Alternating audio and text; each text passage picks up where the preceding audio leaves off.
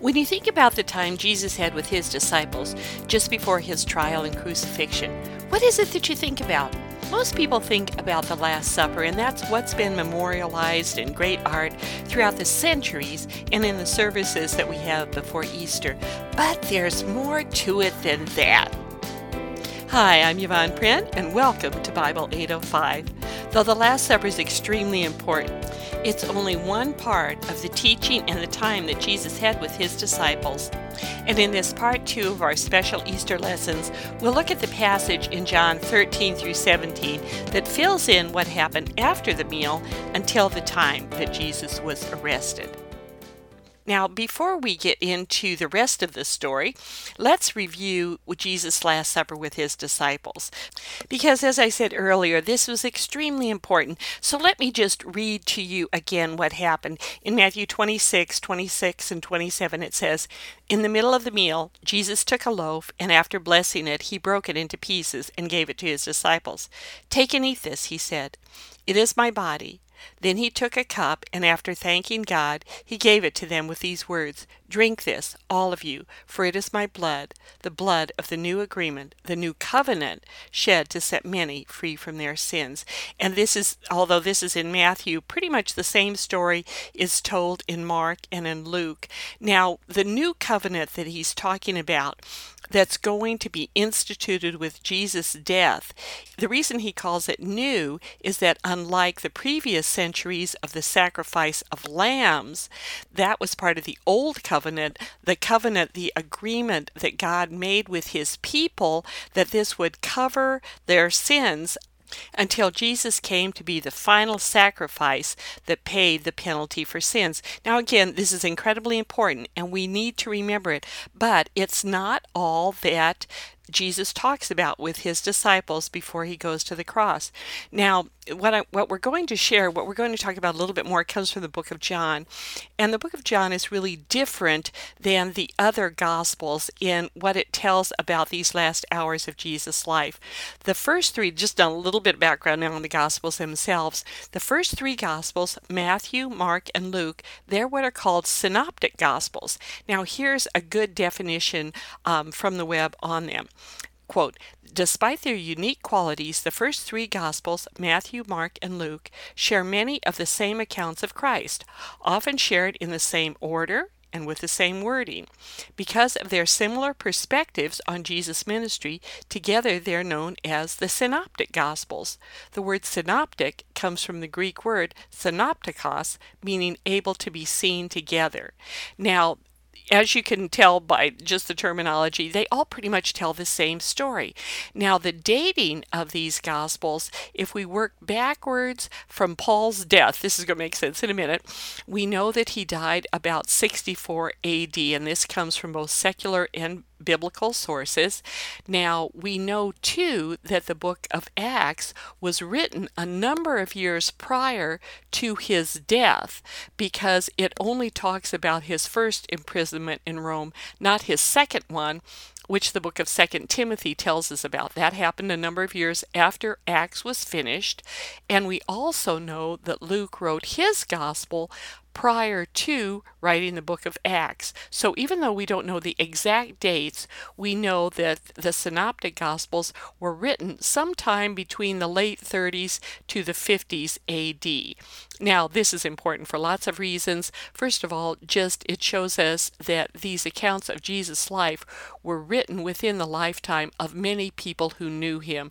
There were a lot of eyewitnesses around. There were people who could check the facts. We have a very solid, reliable basis for our trust in the Synoptic Gospels that they tell us the true story of Jesus. But now the book of John is different, and we'll talk a little bit now about why it's different. It was written later than the Synoptic Gospels. All of the critics agree on that. Now, there's a lot of disagreement, though, on exactly when it was written, but for the very best evidence, I think, points to the fact that it was written prior to 70 AD. Now, I have a link on the website. In fact, I've got a lot more links on the website in this lesson than I do on many other things, because there's a lot of things that I will either read you quotes out of or refer to, but I've got them well documented for you on the website. But regardless of exactly when it was written, close to 70 AD, all commentators agree that it was written later, obviously. Over 90% of what's in John's Gospel is not found in the other Gospels. And though he's much more selective in what he talks about, he goes into a lot greater depth than the other Gospels do on precisely the things that Jesus said and what he was thinking and the communications that he really wanted to give to his disciples. One of the things, too, that many commentators say is that because this was written later and because the Gospels were all widely circulated, people knew about Jesus' life, John does not repeat many of the historical details that are in the other Gospels. For example, he does not go through the same retelling of the Lord's Supper like the other Gospels do. In fact, the section that we're going to talk about, John 13, opens with the meal in progress, what we quote-unquote call the Last Supper. Part of it had probably already taken place because it says that the meal was in progress. And then Jesus goes on to talk to them around the table and apparently on a walk that they took towards the garden where he's going to be betrayed. And he also takes time to pray with them. It's really an extraordinary section. And I encourage you to take time this week or as soon as you can to read through it carefully and prayerfully, because there's a lot in it. But the reason that I'm encouraging you to do that is I mistakenly thought that in 2 weeks I could go through all of the materials in it. That was a huge mistake on my part. There is so much here, and I really couldn't do it justice. So I did what I did last week that I think was very important. I'll go over that again in a minute. But we're only going to be able to talk about a short section of John 15 in this lesson. And one of the main reasons is I want very much to focus on application. Last week we talked about the whole topic was, how do you love Jesus? And we learned that we love Jesus by obeying his commands. We know that that's really important because Jesus said, well, he told us that numerous times. He said, if you love me, keep my commands. A little bit later, he says, if you love me, you'll keep my commands. A little bit later, he repeats this several times. And he also says in the connection of his conversation with them, he says, you're supposed to do this because that's what I did with my Father. I love God, my Father, and so I carried out his commands for my life, and now I want you to show your love for me by living the way I ask you to live. Now, in every area of our life, we're confronted with challenges of what to do. And what Jesus is telling us in this passage, and what I want to focus on, is that in every one of these circumstances, we have the opportunity to show Jesus and the people that we interact with that we follow him, that we're not living for ourselves, that we love him by what we do. For example, one of the areas that I want to talk about a little bit, because I was confronted with looking at myself on some stuff on this last week or so, where I got really angry about some things, and I did not handle it well. And so I've been looking at my anger and at different things that happen. And it's so easy, I think, for all of us. And it can be different things in different situations. Maybe a store clerk does something wrong, or a family member, or something happens at our job, and we tell ourselves, I have a right to be angry. And so we really lash out. Well, does that help? No, it doesn't. It really doesn't help. Anger is never a welcome emotion, particularly not for the person experiencing it. I have never had somebody that I got angry with because I wanted to kind of straighten them out or whatever say to me, oh, thank you so much for getting angry with me. I can now see that my dreadful mistake in offending you, and I can see from your explosion that you are a follower of Jesus. Well, first of all, we know that nobody's going to thank us for getting angry. And second, they will in no way realize that we follow Jesus when we express our anger to him. So what should we do? How should we act? Not only in that situation, but in many situations. How do we know what Jesus' commands are for us? Well, we need to look at his word and what he says in this specific example about anger and in general how to react to challenging situations. Now, personally, this really is a challenge for me, and I'm hoping that some of you that know me now think, oh, really, I did not know all that about you. But anger has been a real issue in my life. My father was a drill sergeant. A lot of you know that. But all my life, I've struggled with my mouth and with anger issues. I think the Lord's helping me a lot in it. But I struggled so much in the past with it, and I was not successful at all, that my mother used to say to me, with a mouth like yours, no nice man is ever going to want to marry you. Now, I'm not sure whether it was God's grace in helping me to make progress in this area or his sense of humor, but I did marry a very nice man, and not only that, he's a bivocational pastor. So, God can work miracles. But seriously, I wanted to share that because what I'm talking about isn't just something that's theory to me. And I want to share with you, if God's word is what helps us obey his commands, some of the things that I've actually used to deal with my anger issues. One verse that I repeat to myself all the time, I really do, it's in James 1:20 where it says, the wrath of man produces not the righteousness of God. Another translation says, because human anger does not produce the righteousness that God desires. Now, I must have memorized it early on in the King James because I would get really upset with something and then I say to myself, the wrath of man produces not the righteousness of God. The wrath of man produces not the righteousness of God. And I just remember that wanting to explode or wanting to get angry or wanting to whatever, that will not accomplish actually both what I want it to accomplish, and it certainly doesn't please the Lord. And I always remember too, in those situations, the other thing I remind myself of is that wonderful passage in Philippians 2 where it says, Jesus, who was in very nature God, humbled himself.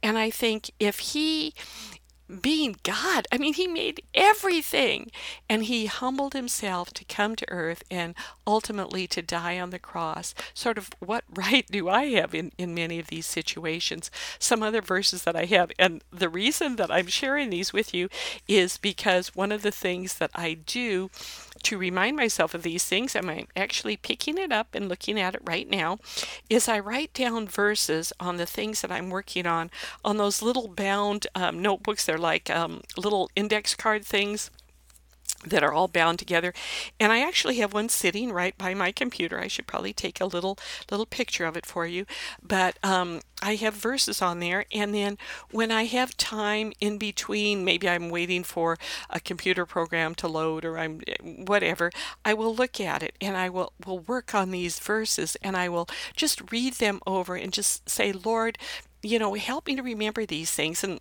let me share with you some of the ones that I have on my little cards. There's a lot of verses in Proverbs that are about anger. In Proverbs 29:11 it says, fools vent their anger. This is in the New Living. But the wise quietly hold it back. And I don't want to be foolish. So, it says that's what fools do. And then in the Message it says, the mouth of a good person this is in Proverbs 10:11. The mouth of a good person is a deep, life-giving well, but the mouth of the wicked is a dark cave of abuse. In Proverbs 15:18 it says, a hot-tempered person stirs up conflict, but one who is patient calms a quarrel. And we can look at these verses in Proverbs as kind of descriptions as what'll happen, but then there's Colossians 3:8 that kind of smacks me in the face where it's a flat-out command. And it said, but now you must also rid yourself of all such things as these: anger, rage, malice, slander, filthy language from your lips. God just says, get rid of them. They should not be a part of your life. And it's something that I work on. I memorize these things. I think about them. I really try to have this in front of my mind. And I don't always, I'm not always successful. I can get kind of angry sometimes, but I do feel like I'm making progress in this area.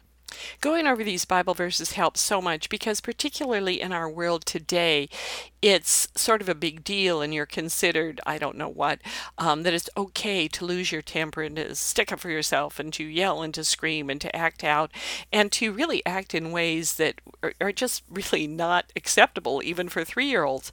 But we see public figures doing that, and we need to look at what God's Word says. That's always supposed to be our standard. And not only do we owe that to God because He is our Savior, He is our Lord, He is the creator of everything, but it's the best way to deal with that. Anger, I've realized, never accomplishes anything. People will either agree with me if I happen to be in a position over them, maybe with work or something like that, or they will just react very silently and become angry themselves or resentful, or there's always a way that people can get back at you. Anger never accomplishes anything. So if I take anger off the table, I'm forced to look carefully at situations, at the people involved, and to pray for ways that deal with things that are pleasing to the Lord. Now, that's a lot more work and it takes a lot more time, but that's what I think really putting the words that Jesus says in His final words, that if we love Him, we'll keep His commands. That's really what it's all about. That's an expanded application of our lesson last week, and as you can see from the time that took, we only have time to go over just part of John 15, but I trust that what I'm going to be sharing with you will be really useful before we start back in next week to our overview of the Bible. Now, as John 14 ends, Jesus promises His disciples peace, and He promises them that the Holy Spirit will be their guide. Now, it's kind of interesting, just a little thing that happens there, because He says, now let's be going. Now, it's appropriate to assume that Jesus gets up and they're all walking together on their way to Gethsemane, and He's teaching them as He walks along. And I would imagine that that's how He taught many, many times over the last 3 years. And the disciples, they don't know what's going to happen. I mean, He's told them, but they obviously weren't paying attention. But as He's going along and He's teaching them just as usual, and He starts out with a very familiar analogy where He says, I'm the true vine and my Father is the gardener. He cuts off every branch in me that bears no fruit, while every branch that does bear fruit He prunes so that it will be even more fruitful. You're already clean because of the word I've spoken to you. Remain in me as I also remain in you. No branch can bear fruit by itself. It must remain in the vine. Neither can you bear fruit unless you remain in me. I'm the vine. You're the branches. If you remain in me and I in you, you will bear much fruit. Apart from me, you can do nothing. If you do not remain in me, you're like a branch that is thrown away and withers. Such branches are picked up, thrown into the fire, and burned. If you remain in me, and my words remain in you, ask whatever you wish, and it will be done for you.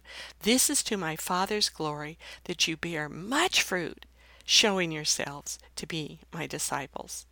Now, throughout the Old Testament, the vine and this image of God being the gardener and just Israel being a vine was used again and again, but it wasn't always in a positive way. Oftentimes Israel was a bad vine that was growing wrong and it had to be cut here and all kinds of things like that. But Jesus kind of takes up this analogy that they're familiar with and He refines it where He says, I am the vine. And He's saying that He is the source of all our life, all our growth, everything. And then He redefines the branches no longer as just Israel, but as His disciples. And then He's going to talk about some things that they actually knew about vines. And some of these analogies I get from William Barclay's commentary in the Precept Austin part of the web, where he talks about the vine and the branches. And the vine that he was talking about there there in Israel, it grew very profusely, but it produced two kinds of branches. It had branches that were useful to produce fruit, and then branches that weren't. And I would assume these were just the little spurs, or just maybe things that helped hold it up or whatever. But to really cultivate good grapes, as any of you've seen that have seen how vineyards grow, they're up on trellises. And so a lot of this useless stuff that just really does nothing, it needs to be cut out. It needs to be pruned. And it's always been like that. Now, what's interesting about this wood that was pruned away is it was absolutely good for nothing. In Israel during those days, all Jews were required to bring wood several times a year to the temple to keep the sacrificial fires burning. But the wood cuttings from the vine were so useless that they could not ever even be part of these offerings. They were just thrown away and burnt.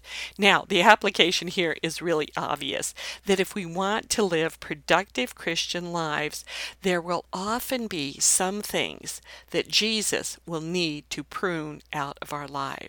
When we talk about pruning, when we talk about something being cut out of our lives, that is not a fun subject to get into, and we become fearful at that point. What is he going to take away from us? What's he going to prune out of our lives? Now, I want to talk about something in right now, and then really I'll pick it up near the end of the podcast also, that I think that's a really, really important concept that I want to share with you. And that is what I call the challenge of forever versus today. Now listen carefully. The Bible says that God has put eternity in our hearts. And I've sometimes said that I think that in part that means everybody believes that there's an afterlife, and that's probably true. But we make the mistake of thinking that eternity is something that starts after we die. But if we're believers, eternity is now. We are part of the eternal life that Jesus gives us now. One of the things that I think this means is that the dreams and desires that we have, a lot of them will always be beyond our earthly abilities. And the fact that we dream in this way, I think, is something that God's given us. It's the ability to dream just huge dreams. Maybe it's something that will be carried on by the people that come after us. Maybe it's, I just don't know, but I know we all have these great ideas. There's so many things we want to do, so many things we want to experience. And of course, I have to stop right here and say that is for those of us in this world who have the luxury of being able to do things beyond basic survival. And we do well to acknowledge and remember that much of the world cannot dream anything other than where they're going to get their next meal. And so we must, whenever we have dreams, whenever we have desires, whenever we have these huge overall things we want to do, we must be humbly thankful for just the fact that we have those. But given the situation that we are in, how do we live with the competing realities of big dreams, but in a world that will be constantly frustrating to us? What I think we need to have set firmly in our hearts is that if we've trusted Jesus as our Savior, that our existence is eternal and heaven is our future, but how we live now is very important. But because we have an eternal future, we don't have to pack everything into right now. We can't. We'll just be constantly frustrated if we do. Jesus promised, in the world you'll have troubles. He did that in this section a little bit later, but he also says, I've overcome the world. So what do we do when challenges come? I'll get into some specific suggestions in just a minute, but right now I want you, just in all of your life, when you really feel frustrated, maybe a relationship isn't everything that you want. Maybe you've lost something. Maybe you can't do something that you've always wanted to do. You don't have to pack it into this life. We don't know all of the things that God has planned for us. But while we're in this life, Jesus wants us to be good disciples. And so how can we do that? How can we make our dreams, our priorities line up with being a good disciple? Jesus says the way we can do that is to bear much fruit. And that's how we'll show the world that we're his disciples. Now, how do we do that? Well, step one, Jesus says that he'll make us clean through the words that he's spoken to us. It's kind of like we need to take a bath before we do the work that we're called to do. We get up in the morning, we shower, we get dressed, we look good before we attack the day. And it's really kind of like that in our Christian lives. The whole theme of cleanliness before service is repeated throughout the Old Testament. And it's kind of interesting because Paul in 2 Corinthians 6:16 through 7:1 groups a whole bunch of verses out of the Old Testament in this. And let me read it to you because then he makes a really interesting point. He says, God has said, I will live among them and walk among them. I will be their God and they will be my people. Therefore, come out from among them and be separate, says the Lord. Touch no unclean thing, and I will receive you, and I will be a father to you, and you will be my sons and daughters, says the Lord Almighty. He is sort of mashing together verses from Leviticus, Jeremiah, Ezekiel, Isaiah, and Samuel. Very interesting how he puts them all together. And then Paul goes on to say, therefore, since we have these promises, dear friends, let us purify ourselves from everything that contaminates body and spirit, perfecting holiness out of reverence for God.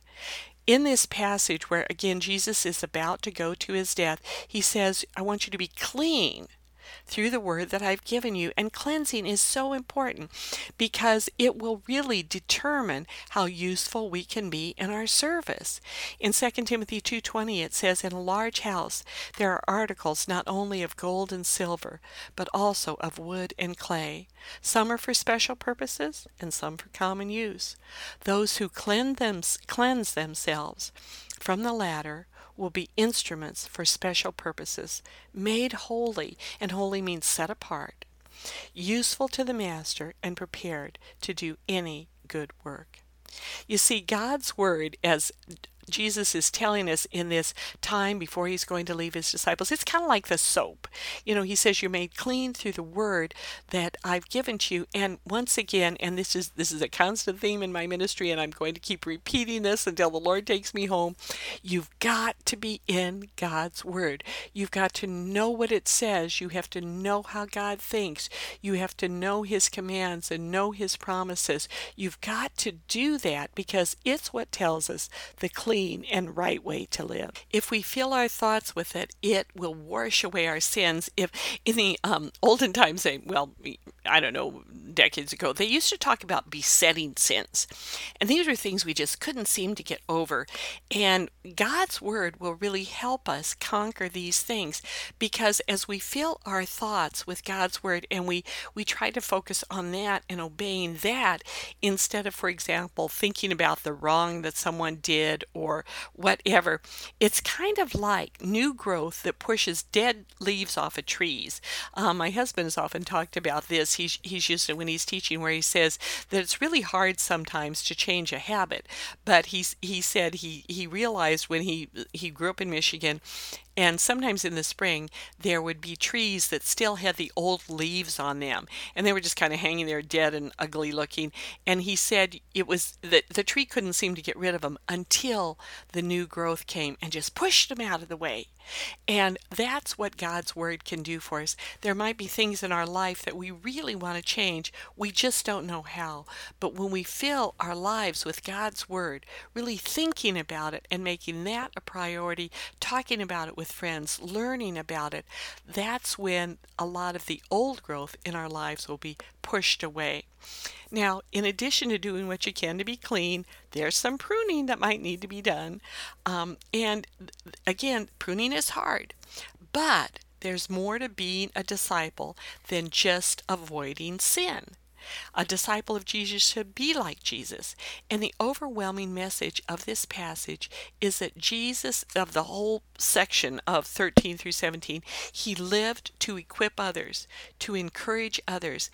He was just a few hours away from horrible torture and death, but he didn't focus on himself. He focused on the people around him. So it just seems to make sense that a life of serving Jesus would be someone who really lives their life in serving others. Now, you might not be doing bad things, but what is the focus of your life? What in some ways might keep you from serving others? This is the pruning part.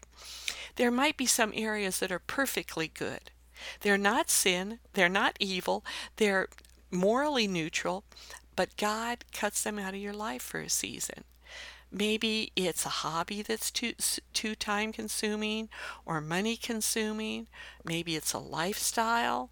Maybe it's a person. Maybe it's some things that are really admired in your social world. But you kind of have that sneaking suspicion that if you weren't involved in that so much, or if that wasn't so important to you, you'd have more time for the things of God. It can be incredibly painful to go through pruning. We may have an attitude of, well, I deserve this, or because of my position, I have to have this, or people should really recognize who I am, or maybe I've lost so much in the past, I just can't bear to lose something else, that we hold really tightly to whatever it is. But first of all, just from a cynical viewpoint, I hate to tell you this, but nobody cares nearly as much about your position or your pain as you do. So part of it's kind of we need to get over ourselves. But once again, we need to go back to the long view of being an eternal creature. And in the light of eternity, serving as a disciple of Jesus in our present assignment.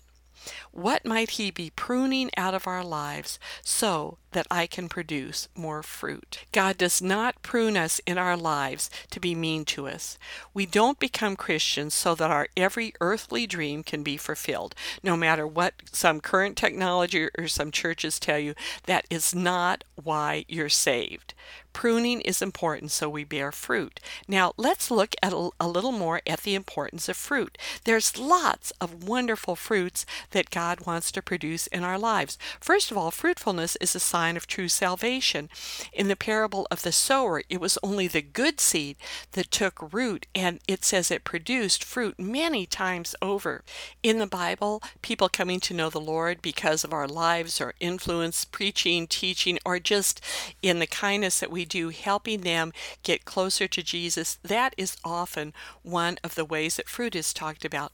But also important in our lives is the fruit of the Spirit, where it talks about how the fruit of the Spirit is love, joy, peace, forbearance, kindness, goodness, faithfulness, gentleness, and self-control. Now that's in the NIV. The Message says it a little bit differently, and I really like this. It says, but what happens when we live God's way? He brings gifts into our lives much the same way that fruit appears in an orchard. Things like an affection for others, exuberance about life, serenity. We develop a willingness to stick with things, a sense of compassion in the heart, and a conviction that basic holiness permeates things and people. We find ourselves involved in loyal commitments, not needing to force our way in life, able to marshal and direct our energies wisely. Wouldn't we all want that? A few notes now about fruit overall. Remember, fruit does not spring from the ground fully mature. It can take months, it can take years for a fruit tree to produce good fruit, for a vine to produce good grapes. Sometimes our gentleness or our self-control or our anger issues or whatever it is. I was thinking about, sometimes my progress in these things, it kind of looks like this wormy, half-grown apple that drops to the ground too soon because it didn't stay connected. It's not the red, juicy, mature fruit that it will be someday, but it's still fruit. And oftentimes I helped for a while at this program in our church called Kids Club, and they had this wonderful little song in there that was, God's not finished with me yet. God's not finished with me yet. God's not finished with me yet. By His power I can change, change, change. God's not finished with me yet. And I still sing that to myself all the time. So don't be too hard on yourself if you don't feel that you're really producing mature spiritual fruit in your life. But at the same time, don't be too easy on yourself. It doesn't hurt to be a fruit inspector at times. And I think particularly, not of other people, of ourselves. In Matthew 7:20 it says, we'll be known by our fruits. And what kind of fruits are we producing? I was thinking about it because I'm working on losing weight now, and I'm being successful. I'm quite excited about that. I finally found a program that works for me. Very slow, but making progress. But we keep track of things like we log calories, we keep track of how we're spending our money. Some people keep track of their schedules to use their time more efficiently. But do we ever keep track of some of the ways that we might want to grow spiritually? Now, as I was thinking about this, I remembered that there are church history has various famous Christians that have set out to do these sort of rules or recommendations, sort of checklists of how we might live in ways that please the Lord. And one of them was Saint Benedict. He was the founder of the Benedictines. And by the way, I'll have both of these again on the website. But he had his Benedictine rule, and he has just these different ways that we're supposed to live. He says, first, love God with your whole heart, soul, and strength. And then he gets into very specific things. He said, not to be a great eater, not to be drowsy, not to be slothful, not to be a murmurer, not to be a detractor, to put one's trust in God. This one I really like. He says, not to desire to be called holy before one is, but to be holy first, that one may be truly so called. To fulfill daily the commands of God by works. And one of his last ones, never to despair of God's mercy. Wonderful checklist for us. And then Jonathan Edwards had his resolutions, and these are probably a little better known, but he had these resolutions that he said he would read each week. He was a great Puritan preacher, and he said, just some of them, I'll just jump in, and again, I'll have them on the website. Never to lose one moment of time, but to improve it in the most profitable way I can. To live with all my might while I do live. Never to do anything which I should be afraid to do, were it the last hour of my life. Speaking of the shortness of time, we've run out of time on this podcast. There's so much more, again, in it in John 13 through 17. Please do take time to read it. And next week, we're going to be jumping back into the history of the Bible in the Old Testament. But these are some things that will help you so much in your day-to-day life. What we've learned, just a brief review, we've learned that in the first week that we love Jesus by keeping his commands. We learn his commands from his word, that he wants to make us clean through his word. And then, once we're in that place, he will show us what needs to be pruned away in our life so that we can be fruitful Christians. And if while this pruning is taking place, I want to encourage you that if some dreams must die, if you lose hobbies, careers, homes, people, there's a lot of things that can be pruned out of our lives. If we take the long view, I truly believe, and I don't have, chapter and verse to support this, but I really believe that every good dream that Jesus gives us, if it's from him, if he takes us from us for a short time now, he will fulfill the core of those dreams, the reality of those dreams, more wonderfully than we can ever imagine, in his time, in his way, and in his eternal plan for us. Just two more little things. I want to read you a couple of quotes, and again, I'll have these on the website, that have helped me develop that long view of life. The first one is a little plaque my grandmother gave me when I was a little child. I've always kept it, and it says, only one life will soon be past. Only what's done for Christ will last. And then I want to read you a poem that I found in college in InterVarsity magazine. I cut it out, and it's quite tattered and torn, but it is something that has really influenced my view of life and eternity. And it's entitled Coming of Age. It was written by a woman named Diane Bradley. One day I will walk around the sun and turn and touch Orion's belt with more than hands. I will survey the splendors of Andromeda, understanding all I see. Then Alpha Centauri will beckon me, and surely I will go, for the hand that builds in light years has rested, torn and bloody, upon me. That's all for now. Please check out the notes from this lesson, and I have a lot more of them than usual. They're in downloadable PDF format, and there's quite a few other resources on the www.bible805.com website. Please do sign up for the newsletter. I am now doing what I've promised I would do. I'm trying to add additional material, blogs, other things, resources, recommendations. They're going to be coming bit by bit, but they're things that I hope will help you grow in your Christian life. And please do tell your friends about this podcast and encourage them to listen to learn God's Word. Until next time, I'm Yvonne Pren, your fellow pilgrim, writer, and teacher for Jesus, and I'd like to close with this benediction.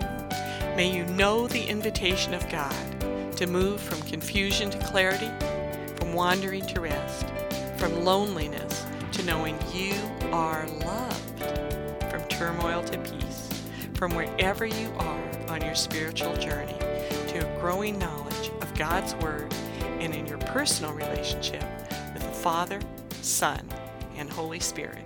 Amen.